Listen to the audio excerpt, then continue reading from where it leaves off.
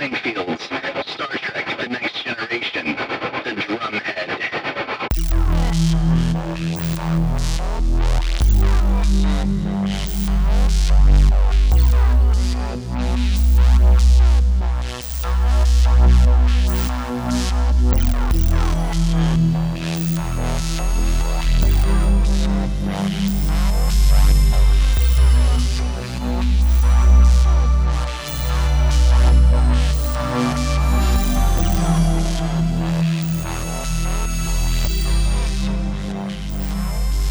Hey everybody, this is Colin, and this is Joshua Michael over there in Colorado Springs. Say what's up. What's up? That was simple. Yeah, what are we gonna do? We're gonna look at the Next Generation episode, The Drumhead. Probably a landmark episode. I don't know. It's probably a top 20 episode. I don't know. It's pretty important. I was actually looking it up earlier. Yeah. Season 4, episode 21. Rated the 15th best episode of Star Trek Next Generation in 2016 by The Hollywood Reporter. Cool. Actor Michael Dorn, who plays the character Worf on the show, stated this is his favorite episode of the series, and in particular liked Worf and Picard's scene at the end of the episode, which was fucking awesome. That's legit, dude. What are you looking? You're saying this is off The Hollywood Reporter, or is that the website you're on, or where did you find that? I'm an asshole on Wikipedia. 2014 Drumhead. In 2014, the Drumhead was rated as the 34th best episode of Star Trek by IO9 when reviewing the top 100 episodes of all series up to that time. That's not bad. That's pretty good. 34 out of what was it? When I was doing the auction, we talked about it being 700 hours of Star Trek, but we've had 3 original series movies, if you can call it that, since then, and we've had 2 seasons of Discovery. And man, Star Trek's coming back in a big way, I feel like, when they're talking about the possibility of doing a Captain Pike and Spock and Number 1 on the Enterprise. Nice. As a offshoot of Discovery. I was just talking to my friend Kyle about that. And they're also talking about doing an animated series, but I don't know who would be broadcasting that right now. Oh no, I don't want animated. Oh, dude, the original series animated. Bullshit. The original series animated series was awesome, and they got everybody to come back and do their voices for that show. When did that come out? In the 70s. I want to say it's the 70s. It's a good thing to look up. The animated series. Oh. What years did they run that? 1973 to 1974. So it's basically the 4th season of the original series. Is that why the comic started off on year 5? The one that we just got the other day? No, the IDW book we're talking about, they did a year 4 comic. Because people go back and forth on whether or not the animated series is canonical. I'm going to say It is. I'm going to go with that, which is cool because it has recurrent appearances of some notable Klingons from the original series, Koloth in particular, if I'm not mistaken. And it's awesome because there's so many things that you can do with an animated series that you can't do with makeup and special effects makeup and other special effects and stuff like that. Because I know for a while they had a very unusual, questionably humanoid character on the show. I would really like to watch that series. You don't have it? Consequently, I do. This is an embarrassing thing. This buddy of mine, Frank, loaned it to me probably a decade ago. Uh-oh. And I've got to figure out if I've got it. Oh, man, I got to get that back to him. I'm a heel. I'm a bad guy. Yeah. Or you know what? I think what I'll do is I'll get him a brand new copy of it and get it to him the next time I'm down in Austin, because that's where he is. The last I heard, he was working at the Fleshlight Company. Really? Yeah. And I'm not going to explain what that means for anybody that doesn't know. You have the internet. If you're listening, not safe for work. If you're listening to this, I can pretty much guarantee Yeah, Who knows what the hell? if you heard what I said, I pretty much guarantee you know what I'm talking about. You can figure it out. My buddy Tyreek posted a meme yesterday. It was like, "Thank you to Jenna Jameson." Blah blah blah. Just it went off on all these names, and I'm like, "You forgot Corey Chase. You forgot Angela White. You forgot you forgot Lena Paul. You forgot." And I just like, I think I listed like 10 of them. Just like, oh shit. Something wrong with me. I should go back and delete that. It's one of those things that it's gonna pop up on a Facebook. Hey, remember this from last year? Like, oh Shoot. God, no. You think about all the stuff that we talked about when we recorded yesterday, and there was some stuff that I'm not entirely sure I want to do have put out there to the world, but there we are. Yeah, it's we were talking about the other night. Yeah, I was listening to it. It's like, well, it's there. Screw it. Yeah. It's all right. I after having some very negative feelings. Sorry, yeah, we should just get off of this. I'm just going to say that after having some very negative feelings about one of the people we were talking about in the past, I got an apology out of nowhere a couple of years ago, and that did worlds for me. It's really amazing when somebody apologizes to you out of nowhere for something that they came to them of their own accord. It was a total misunderstanding. So, sorry, in case you guys hear any thunder, I'm about to get slammed by a pretty significant weather system. That's what happens in Oklahoma in spring. Anyway, let's hit it. The drumhead. What do we got? Gene Simmons, not of Kiss fame, and that would be insanely cool. Actress Gene Simmons plays Rear Admiral Nora Satie in this episode. And for those of you who are trying to win at Jeopardy, she was in Dark Shadows, the reimagined series in the 90s that I adored as one of the, I think, the grand dame of the Collins family. And, of course, Ben Cross was in that, and he plays Spock's father, Sarek, in the JJ-verse movies, and I thought did quite a good job. I'm not super hot on the guy playing Sarek in Discovery, but whatever. And then when we get into it, there's a character named Simon Tarsus, which is Poor guy. very biblically obvious, I'd say. He reappears, I don't know, 10, 15 years older in a late season episode of Voyager as a holographic Starfleet officer named Weiss. And yeah, sometimes you get that callback. They always liked having, people just recurred in this show constantly, just like in the original series. So, yeah, let's watch it. You ready? We're going to engage at the end of a 3 countdown like we do. I'm not ready yet. You're not ready. Okay. No, this thing is messing up on me. Oh, okay. You know, I don't even know if I've got, yeah. Oh, man, it was so good with subtitles on. Yeah, I've got my subtitles on. Pow. Did it. Gotcha. Also, I got really Ric Flair and I wooed too loud earlier, so I'm a little bit hoarse.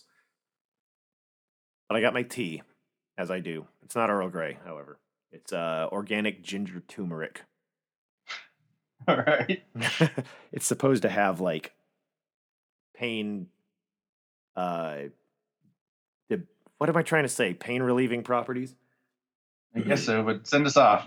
All right, here we go. 3, 2, 1, engage. Captain's log, stardate 44769.2. For some weeks, we I have had turn on my subtitles. I don't know why they turned off. One thing I've noticed is, I don't know if it's just me, but the next gen episodes on Netflix are way more high def than the ones that are on Hulu. Oh yeah, these are crisp. Yeah, like you can tell, especially in this episode, when they zoom in on the ship. Oh man, and they had multiple. Of course, they had the 4-foot and the 11-foot models, and then they came in and they did another model in later seasons that added more exterior detail, like plating and better relief on the escape pods. Looked really good, especially with light hitting it. What's this guy's name? Jadan, which I take from the Star Trek The Next Generation customizable card game. I think he is, like when we were talking about this episode earlier, notice that his belt buckle is very Klingon. That is a very recurring Klingon belt buckle. But he is one of only 2 Klingons I've ever seen wearing a Starfleet comm badge, the other being Worf. I noticed that right away. Yeah. Because he's an exchange program. This is the same exchange program that had Riker go over to the IKS Pa in, oh God, I can't remember the name of the episode. Code of Honor? Is that right? That's not right. It had Brian Thompson in it, and he shows up as a Klingon multiple times. But like I say, it's the same exchange officer program. It's the one that also had Worf's brother Kern come over to the Enterprise. Was that this season or was that 3? I don't know, but this engagement here between the 2 Klingons is fascinating to me. Just that Worf just wants to destroy this guy. Just give me a reason to do it, and especially right here when he's like picking at wounds here, and I can help you out. I know powerful people. We can restore your honor, no matter what your dad did. No, that's when he knew that guy was just a complete piece of shit. Man, that's ridiculous. Why would I know? Yeah, I think about that kind of stuff all the time with work. I can't believe Worf is even turning his back on him. Oh, that was a setup, dude. Way to go. It's been a while since I've seen this episode. No hesitation there. The only time I've ever seen someone hit someone like that awesomely was in Batman, the first one. Oh, too true. I guarantee that I'm not a big Steven Seagal fan, but I've seen him do it too. Man, that was lit. Sorry, I was a millennial for a second. No worries. Yeah, these are way more high def. Absolutely. That is really crisp, yeah. Man. Do they always make it a point to show different planets? Because there's the moon, there's Saturn. They show different planets in our solar system at the beginning intros for each new season. No, they don't. Wait, for each season? No. I think the first season had kind of a different intro. It didn't have you going through that nebulaic cloud and then getting whacked by the comet or whatever. That came a little later. And I don't know. I mean, I don't know why you would add that after you've been running a different intro for a season when you have run times to consider. The opportunity to generate more content, to tell more of a story.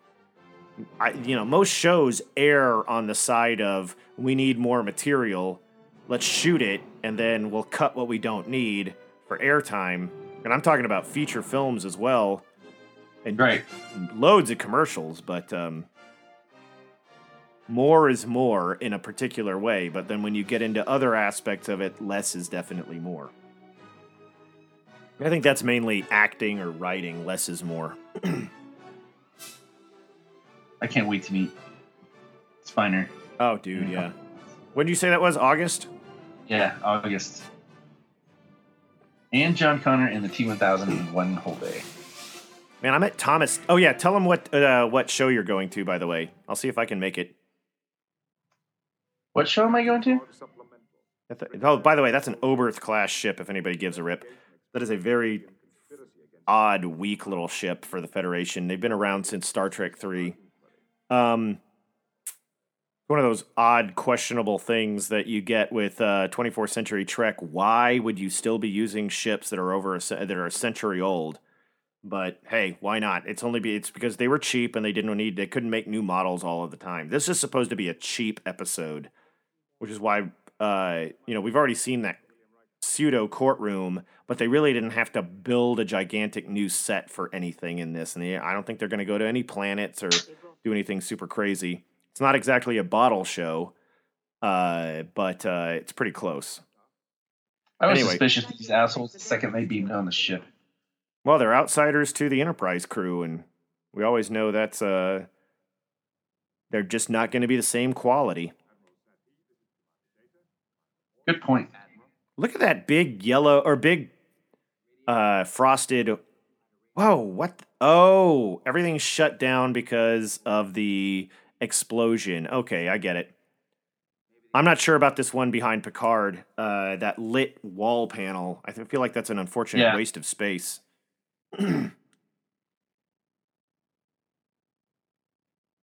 How cramped do you think they were filming this all the time? Sorry?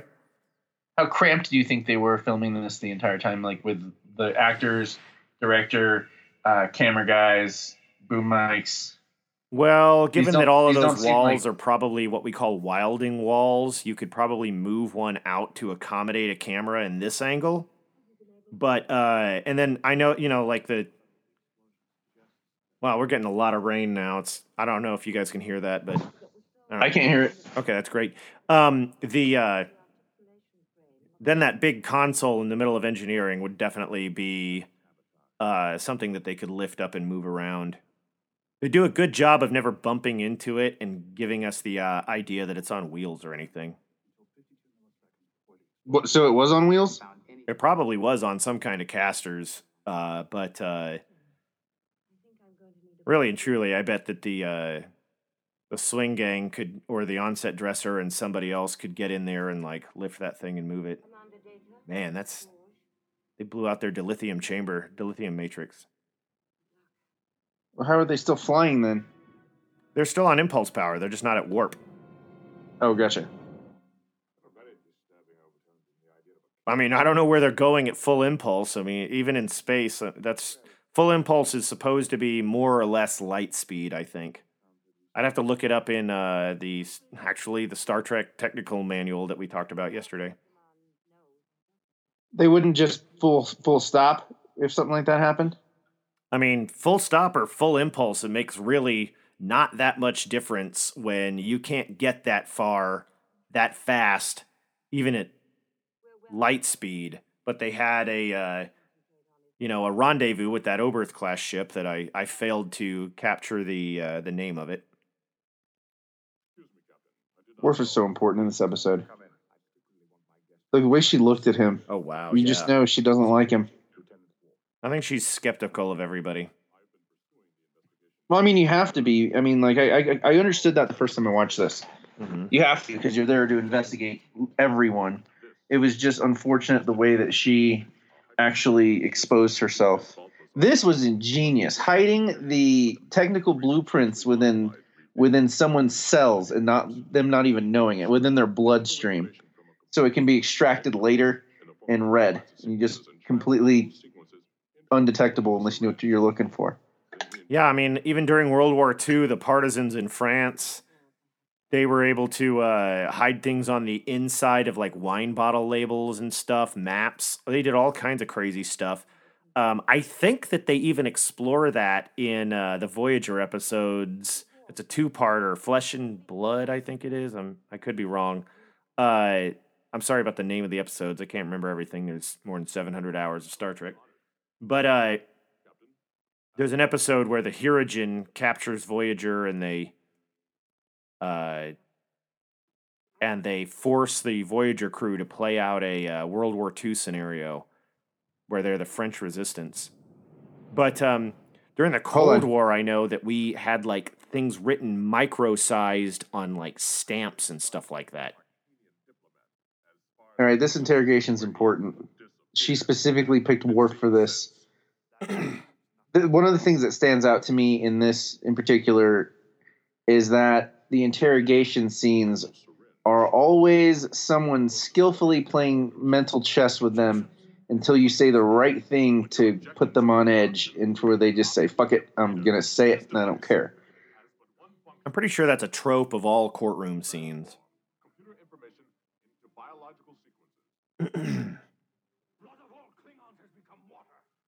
Oh yeah, he just pressed him to get him there. Purist. He wants nothing to do with the Federation. He's probably so on edge the entire time he's here. And he probably just detests Worf. Not because of what his dishonor and his family's dishonor, but for even just being involved in this ship so wholeheartedly. I think he dislikes Worf mainly. I mean, you look at this guy. If you go back and look at Star Trek VI, you've got Klingons who are ready to sue for peace with the Federation because their war machine is grinding to a halt, and there's been massive ecological damage to the capital of the Klingon Empire, Konos, because Praxis exploded, their moon.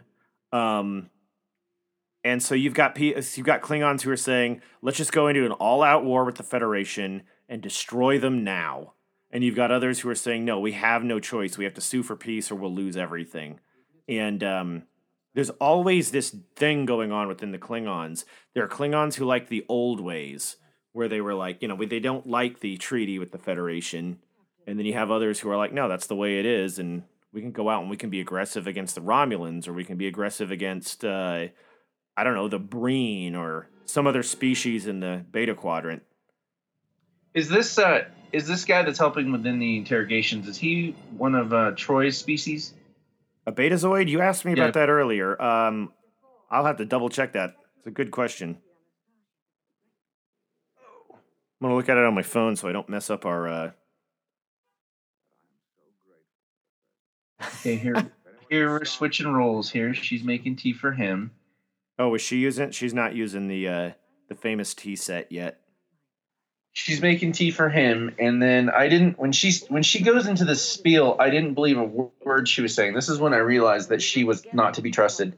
Was when she starts when you tell someone, when I first met you, I hated your guts. It's kind of offsetting, but then she goes into this long spiel about how he's such a Picard's such a good guy, and we can be partners on this, and then like good cop, bad cop. Like you can trust me. We're together on this, and that's what set me off when I knew that this woman was the enemy. Oh yeah.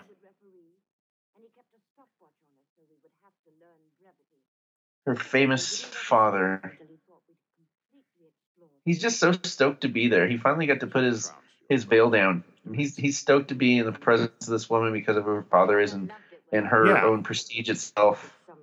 She's a celebrity, career celebrity, Starfleet personality. And she's a rear admiral that transcends having to wear a uniform, By the way, the guy's name, the character's name is Sabin Genestra, and he is a Betazoid.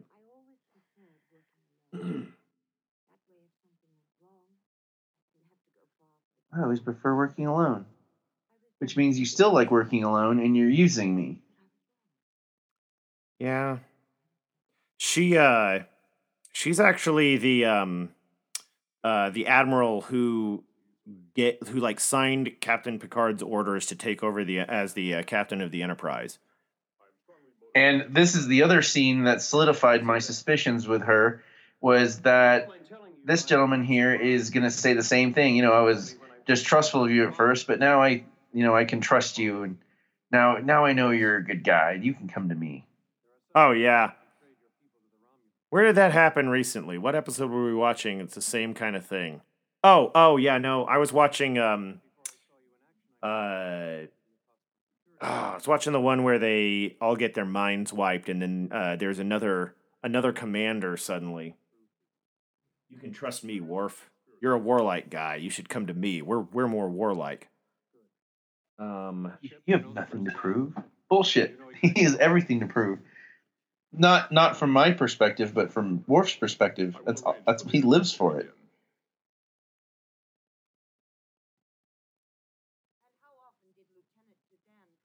See, this is one of those interesting occasions where Dr. Crusher has her comm badge on her lab jacket instead of on her uniform. Is that like a mistake, or is that something that... Well, you might think that a lot of things that you see in Star Trek are mistakes, and Star Trek fans are big time on continuity. But What it really boils down to is that it's whatever the director of the episode wants. And whether or not somebody is going to stand up and say that's ridiculous, it's just the case. The director says there should be a button panel right there. I want to busy the scene. And then somebody says that's not the way it was in the last episode. And then they're they're quietly let go. So this guy... That happens? Huh? That happens? I heard that it happened, yeah. This poor bastard. I talked to Mike Okuda about that one time, and we had a very lengthy... He's not a McDonald's guy, but we had a very lengthy McDonald's lunch one day, And I was like, man, I can't not take the opportunity to ask him a bunch of pointed questions. What about this? What about that? And that was one of the questions. Why would we talked about continuity, and he brought it up pretty much himself, saying that you know, the film production doesn't like someone who's constantly riding everybody's ass about that. And unfortunately, Paramount knows that it has, or Star Trek, the people who are producing Star Trek always know they are under the microscope and that their fan base will rail on them for not doing something right. But what's right is really always at the hands of the directors.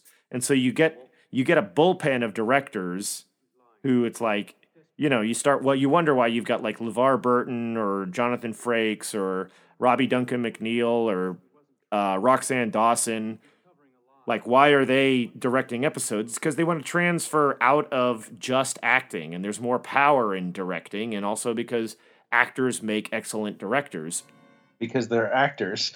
Yeah, and they know how to take care of the actors. Exactly. You have technical directors and you have actors directors, and sometimes you have some that are really good at both. You have directors who are awesome working with kids and some who are terrible working with kids. And so, anyway, blah, blah, blah. You've got this rotating group of directors per season of a series. And so, I don't know, folks, if you listeners and subscribers, if you're watching whatever show you happen to be watching, if you're watching Game of Thrones or The Walking Dead or, God help us, Grey's Anatomy, that shit's still on. Look at who's directing each episode, and then see who it is on the next episode and whatever.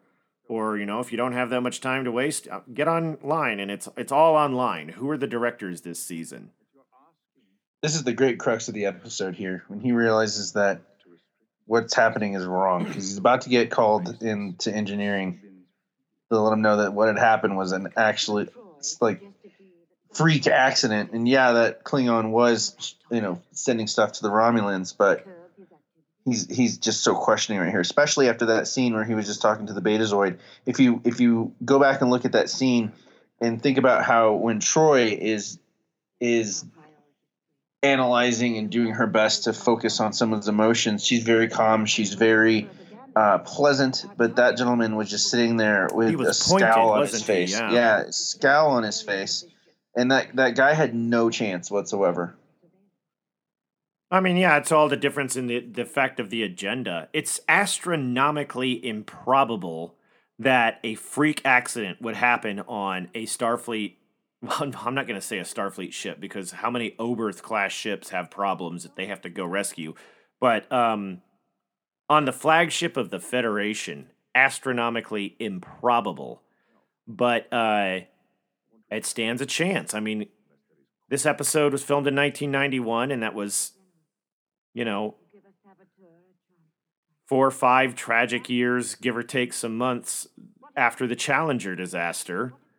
And you quantify that as being a freak accident? No, it demands an investigation, and you start to see that there are pressures put on an organization to make shuttle launches and to meet deadlines.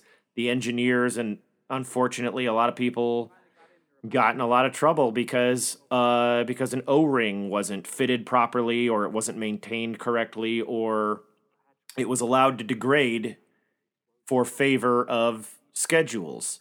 Or then you go and look at the Apollo 13 incident, and you say, okay, you have a freak accident there because there was a failed valve on an O2 container that existed 2 years before it was even installed, and or before anybody, or what was it, Jim Lovell said, who was, it took place before he was even named, commander of the mission. So how could it possibly have been the fault of the astronaut crew? It's that kind of stuff. So in Starfleet, how could, with all of the maintenance and all the routine checks, especially on the flagship of the Federation, how could this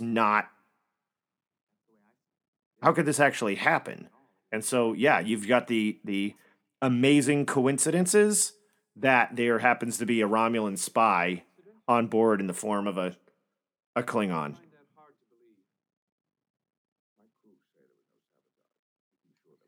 Yeah, you find it hard to believe. This guy, okay, what are you trained in, asshole? Like, do you know any of this? Like, the top guys that know what they're talking about told you this is probably an accident, and you're like, no, I don't care. I'm here to hurt people.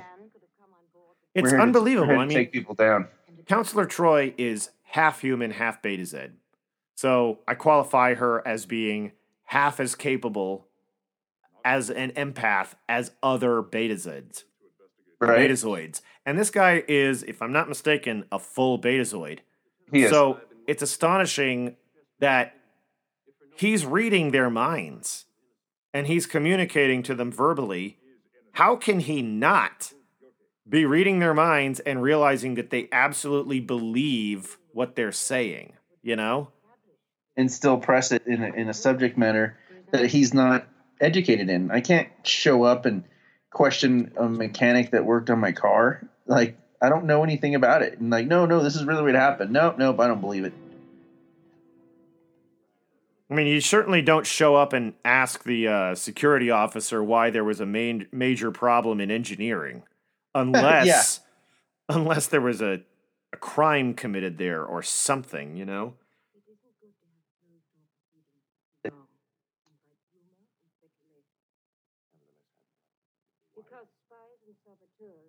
She's ready to go after Picard in this. And if she's one of the ones that voted for him to be head of the Enterprise, and just now they're seeing that his infractions, but they think they say that 9 times he's broken the Prime Directive, and he tries to argue at least, taking this out of context. But they argue in the sense that it doesn't matter. Rules were broken. You're going to burn. The actor's doing a good job of playing it, so he's not really a full-on victim. He's hiding the fact that he's half Romulan, but right. the way he's sitting there he just looks so defeated already. Yeah, I mean, he's got something to hide, and it doesn't matter that he could have something to hide, like, he could have anything to hide. This is a more evolved society than we are, but it's worth hiding that you're a quarter Romulan, you know? Right. He could be hiding that he cheated at a basketball game and he's afraid everybody's about to find out of it. It's a career-ending question, but in the end, I don't think that's what's going to happen. He's not going to lose out because he's a quarter Romulan. Yeah, I don't remember them saying at the end of this episode whether or not he, lost his job.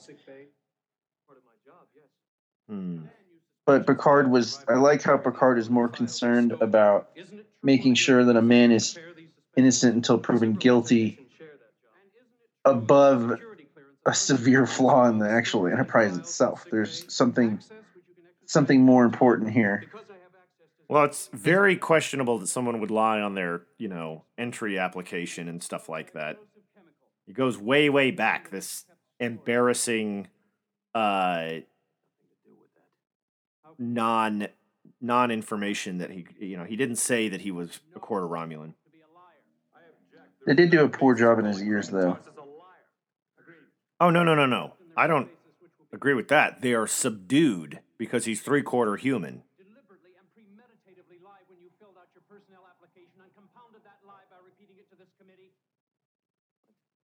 Isn't it true that the grandfather of whom you speak I plead the fifth. F-I-F. Oh, he did. He Fifth. totally lied. He didn't conceal information. Yeah, he lied. He lied that he was part Vulcan. We're waiting, Mr. Tarsus.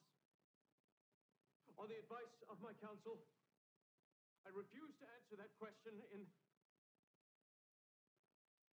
that the answer might serve to... Man, this is almost... Man, this makes me think of... To Kill a Mockingbird? A little bit, yeah.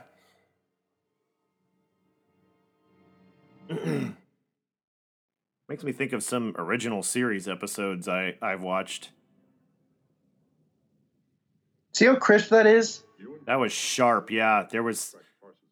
Man, There's Patricia Tallman again. Kellogg.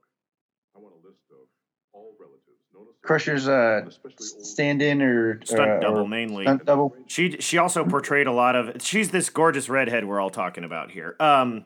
She frequently she played Dr. Crusher when she gets pushed off of the boat in Star Trek Generations, if you all recall the holodeck promotion scene, and she frequently plays aliens. Like she's a Romulan in one episode in the coming up, and then she's other aliens now and again. But when she gets to play a Starfleet crewman, it's always cool. There was what was it? There's a really she's really obvious when she's listening to Riker tell her a story on the bridge in Data's Day. She's at the tactical console on the bridge and just like, is Riker hitting on this gorgeous redhead? Of course he is. Now, what does this button do? Well, that's a really interesting button. we know there is a traitor here.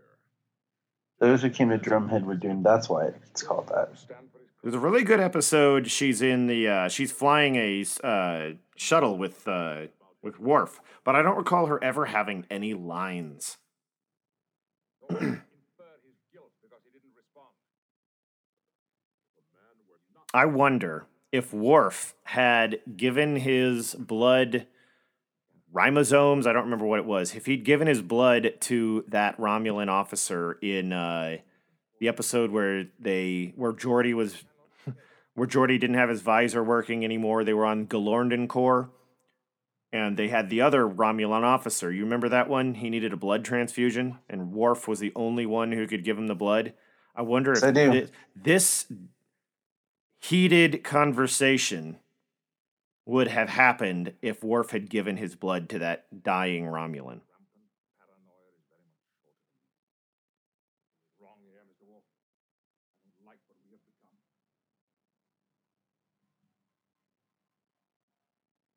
You may notice that Captain Picard just walked past that wonderful wall full of gold starship reliefs. Yes? Those are, of course, different ships bearing the name Enterprise. And tragically, obviously the NX-01 isn't on there, and then the Sublight Starship Enterprise and some other Enterprises aren't visible there. But, God, dude, it just sucks. Like, in later seasons, they get rid of that wall in favor of a really kind of blah-looking wall. And, I don't know. I never liked that they did that. Would have stuck with the Starship wall. Of course, it is beautifully redone in Star Trek First Contact. This is also one of those great episodes where it's written particularly that if you were actually there, you wouldn't understand everything going on because we're the viewer. It's written specifically for the viewer. Right on. Because right here, if anyone else had been in this room to really get to know what this kid's about, I don't think that most of this would have really happened. Just leave him alone. He's obviously devoted to Starfleet. Oh, yeah. Well, I mean, do you think he has anything to prove because he's a quarter Romulan?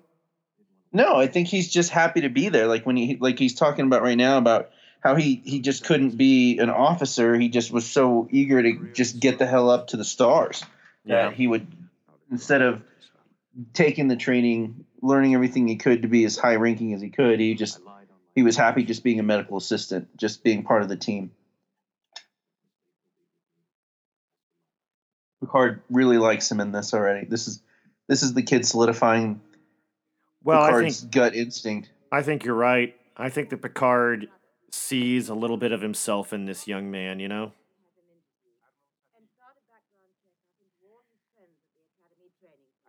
I do like the makeup job in this woman to the left. The what job? The makeup job. Oh, yeah. It's subtle. It's subtle. But obviously alien. Right, yeah. There's extra bit of the prosthesis for the nose, the bridge of the nose and the eyebrows, mess with their hair a bit. They found a Waif S model that doesn't look like anybody ever, and manipulated her tall. hair. I Yeah, wonder, she is. I don't remember. I mean, I kind of recall maybe messing around with the that mesh outerwear she's got on, but I don't remember if she had any, platform boots or something like that. This is an unusually wide shot of the ready room.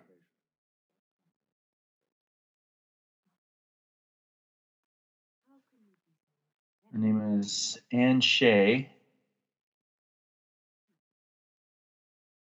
I went to her IMDb. I just figured there'd be like some sort of blurb that she used to be a model in some way. Who? Oh, you're looking at that previous actress? Yeah. Yeah. Oh, she's only been in 1, 2, 3, 5 things. This is the first thing she ever did. Oh, wow. That happens. Yeah. Gene She hasn't Simmons acted here. She started since working in 1988. 1944.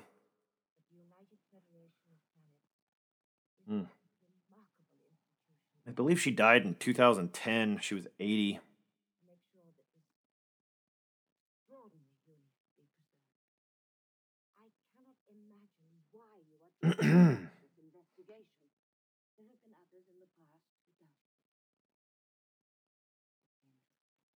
What? You're not one of us? Yeah, Captain Picard doesn't back down from stuff like that. He might have to. Oh, wow. He just stood into it and he's like, no, we're not doing that. This is consistency. I really dig that they maintain. I think Patrick Stewart and I think that the writers were really honorable in that they maintained this is not how Captain Picard would not Roll let over this for thing. some Yeah, he injustice. wouldn't roll over for something like this, no matter whether this celebrity admiral and her celebrity admiral father and whatever else she may have got him in the past, because any number of admirals could have signed those orders. But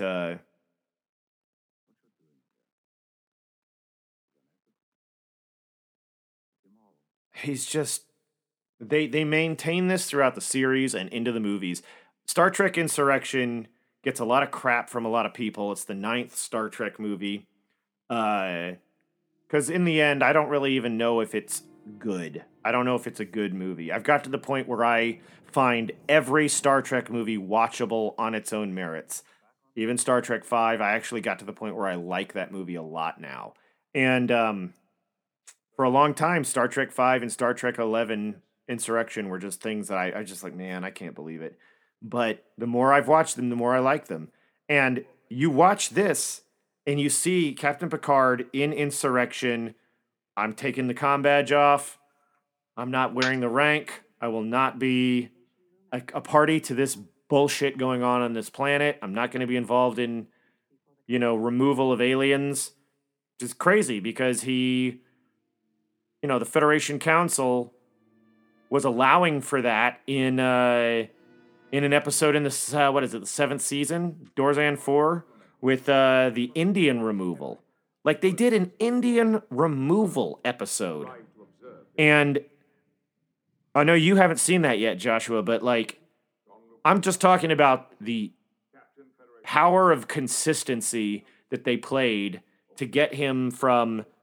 I think that he learned from this incident, the character of Picard learns from this incident, and that carries over into Insurrection, bundled up with what he learned from the incident with the Indian removal to make Insurrection what it is. And here begins some masterful manipulation. He's telling it like it is. Yeah. He's telling it like it is. She brings up violating the Prime Directive. He already's acknowledged it. And then he turns it around on her. And she's already given him her weakness, her father. And she's just, when she was telling him earlier about how much she loved getting the best of her big brothers at the dinner table when her father would make them debate. And how she just relished breaking them with logic. And he went in there armed and dangerous. Oh yeah, He I di- think that's the he didn't know beauty what of she his was going to cunning. do. Sorry, go ahead. Oh yeah, yeah. He didn't know what she was going to say, but he knew that if push came to shove, he could break her by bringing up the dad, because she doesn't even like thinking of him as being part of Starfleet. She thinks he's scum now, and if he starts talking admirably about her father, it's going to absolutely tick her off to the point where it knocks her off her balance, and she's going to make a mistake. Oh, we've And seen it multiple times. You know, they did it to Jadan early, and then they did it to Simon a minute ago, and now instead of now that he's in the chair, he's flipping it on her. You know, it's rare to see that done in any court situation because usually the lawyer is badgering the witness and they break down the witness. You don't usually have a story where the lawyer and the prosecuted or whoever happens to be in the box on the stand where they get to have the amount of conversation that these two characters have had in this episode. Do you think this was one of the things that? Let me phrase this. Do you think this episode is an episode that had some cultural references that are going to be lost to people because they don't realize what time this came out at and why it might have been something that might have struck a chord in the writers that developed this particular episode to take something from that's actually happening? Like, for example, what I'm thinking here is McCarthyism, and then I'm thinking more Iran-Contra, Oliver North.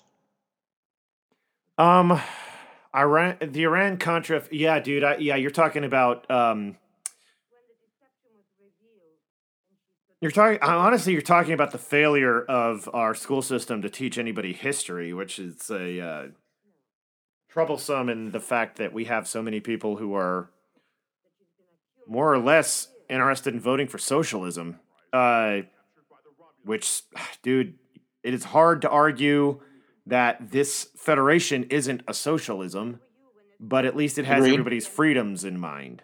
We are looking at the possibility that this socialism is desperately trying to maintain one person's freedom. And most socialisms don't give one flying fig Newton about anybody's freedom. No, calm down, Worf. Calm down. So what I guess you're saying is that, like, looking at, think about it. It's 1991 when they made this episode. This took merely 2 days to film. And look at the acting prowess of Gene Simmons and everybody else for that matter in this episode. The people who are already well tuned to it. They did this episode over a Wednesday and a Tuesday and a Wednesday in 1991. And 1991, what was going on? The Soviet Union would be collapsing on December 25th of that year. Yeah, the Iran-Contra affairs. Oh my God. That's late 80s, though. Yeah, but still, the writers have to take it from somewhere. You go back and look at the Enterprise, at the series Enterprise, the Suliban were the Taliban. And the Zindi attack is definitely September 11th. But it's history. What builds into these episodes? This episode also, I think this is questionable, or not questionable, but I think it is something that we got to perceive around September 11th. Witch hunts. Who are all the bad guys who are waiting in our midst to do us harm, you know? That's going to be my final thought on this episode, particularly Okay. Witch Hunt. Yeah. I've got a lot to say about that. Here we go. There you break. Yeah. That was a great camera move, by the way. Keeping her in frame and in focus like that. Check and mate. He's just looking at her. He knows just let her. He gave her all the rope she needed to hang herself. Yeah, And I mean, Worf if he was like, said "Oh." anything, it might break her momentum. Yep. Yep. Worf's looking. Oh, this is why he wanted me to shut up. Just not just so I'm not acting like a jackass during these proceedings. I will expose you for what you are. I brought down bigger men than you, Picard. All right, I've had enough. Yeah, this is over. Is that Admiral Watley? I can't recall. Yes, I saw it a second ago. Okay. Oh, the shaking. So good. So good. Uh-oh. I don't It's understand over. how I a lost. Betazoid wouldn't have been able to lean over and put a hand on her to get her to chill the F out before she had an outburst, you know? All right, I was wrong. Admiral Thomas Henry. Oh, was it? Okay. I dare say Watley shows up in Deep Space Nine. Until tomorrow. I'm questioning this court proceeding. Is this a tribunal? Not exactly. Is this just questioning? This seems more like a grand jury convening before the actual trial starts. Yeah. Whether if it's worth to even pursue this, and everyone knows it's over. There's not good. This recess is effectively the period at the end of the sentence for this. This is over. It's amazing how quickly her two compatriots just Abandon her. dude, for real. They didn't even you have somebody to whom you've been catering all this time and you're riding her coattails. You've hitched your wagon to this person and now they just walked out. They didn't sit down and try to console her. It's fascinating. That gives them a little bit more credibility rather than to make them some kind of like yes men or something like what is it? Chris Tucker plays in The Fifth Element. Ruby Rod, those type of guys. They're not those guys. They didn't leave Ruby. Ruby. Yeah.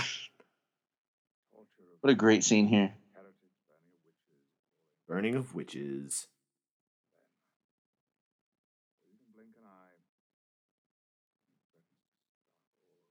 Man, jurisprudence.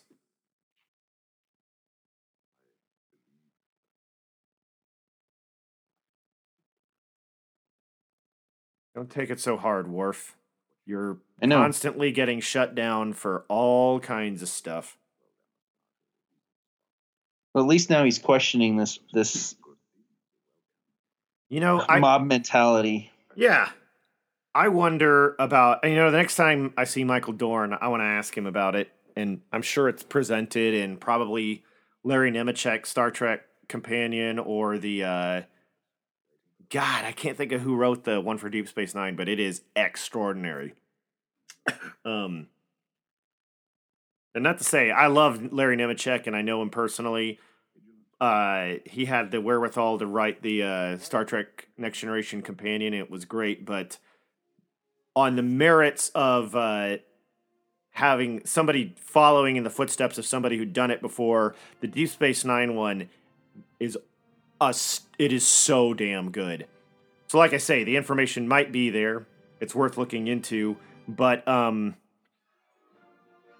Michael Dorn, when he hey, I'm going to stop it by the way. When he got the opportunity to play Worf in Deep Space Nine, I wonder if he came in and said, look, yeah, of course, but I have a caveat.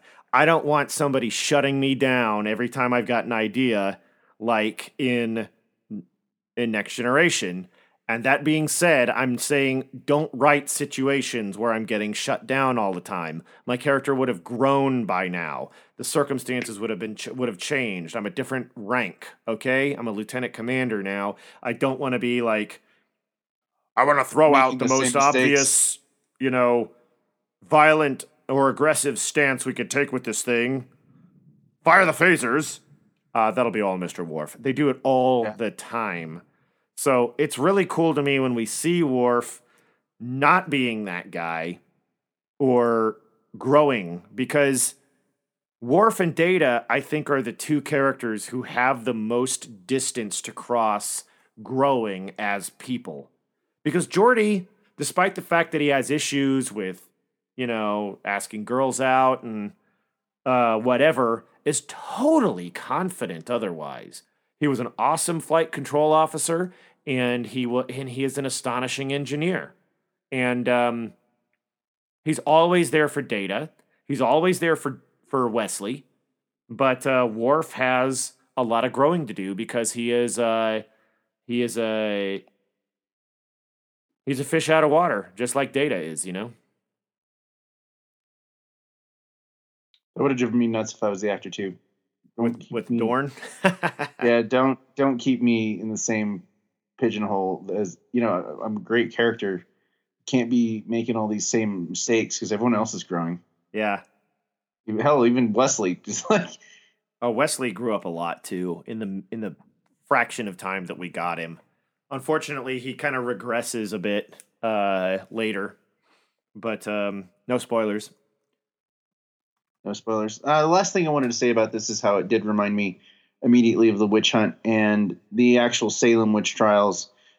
People from the village accusing people in the town of witchcraft, and then the actual state, the federal government, was one of the first times they actually really had to press their influence because it was still at a time of the colonies where still didn't give two flying shits about the Union. And they didn't even have what's Magna Carta yet, did they?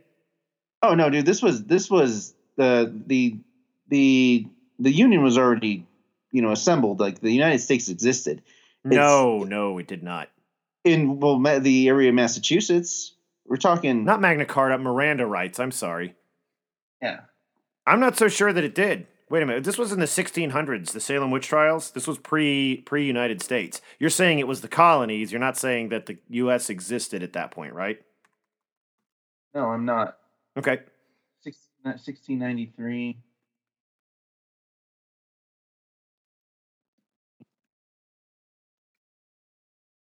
Yeah, it happened in 1600s, late 1600s, and it'd be almost it'd be about 70 some odd years before the United States came into being. So nobody was protected by the Bill of Rights or no. I'm losing all my credibility. Anyway, Confederation for that matter. Anyway, all I really wanted to point out is that someone had to come in and qualm this religious fervor. Yeah. And that's what this woman was doing, and it was wrong. And what they did, he knew the main guy investigating the Salem witch trials knew that these people weren't witches, but he knew that these people were so fanatical about religion that he knew these people weren't witches, and really emphasized that. He let a couple of these people get executed because he knew these people were going to calm down until a couple of people were brought to that such extreme justice. And that's what Picard, really? Yeah. And that's what Picard was really, I think, trying to hammer into Worf was, we can't let these things happen because once they do, that sort of extremism, it'll take over. I wonder,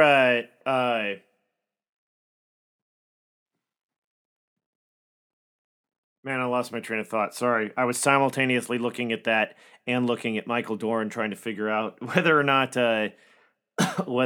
he had much say about how his character changed. But yeah, man. That's all I got for this, man. Guys, everyone that's listening to these that we're doing it for, let us know if you want us to do a particular one. It's Colin and Josh at MindfieldsComicsPodcast.com. Drop us a line if you like what we're doing. If you don't like what we're doing, if there's something in particular you can't wait for us to do, let us know. That way we'll give you a shout out or at least get to it faster for you.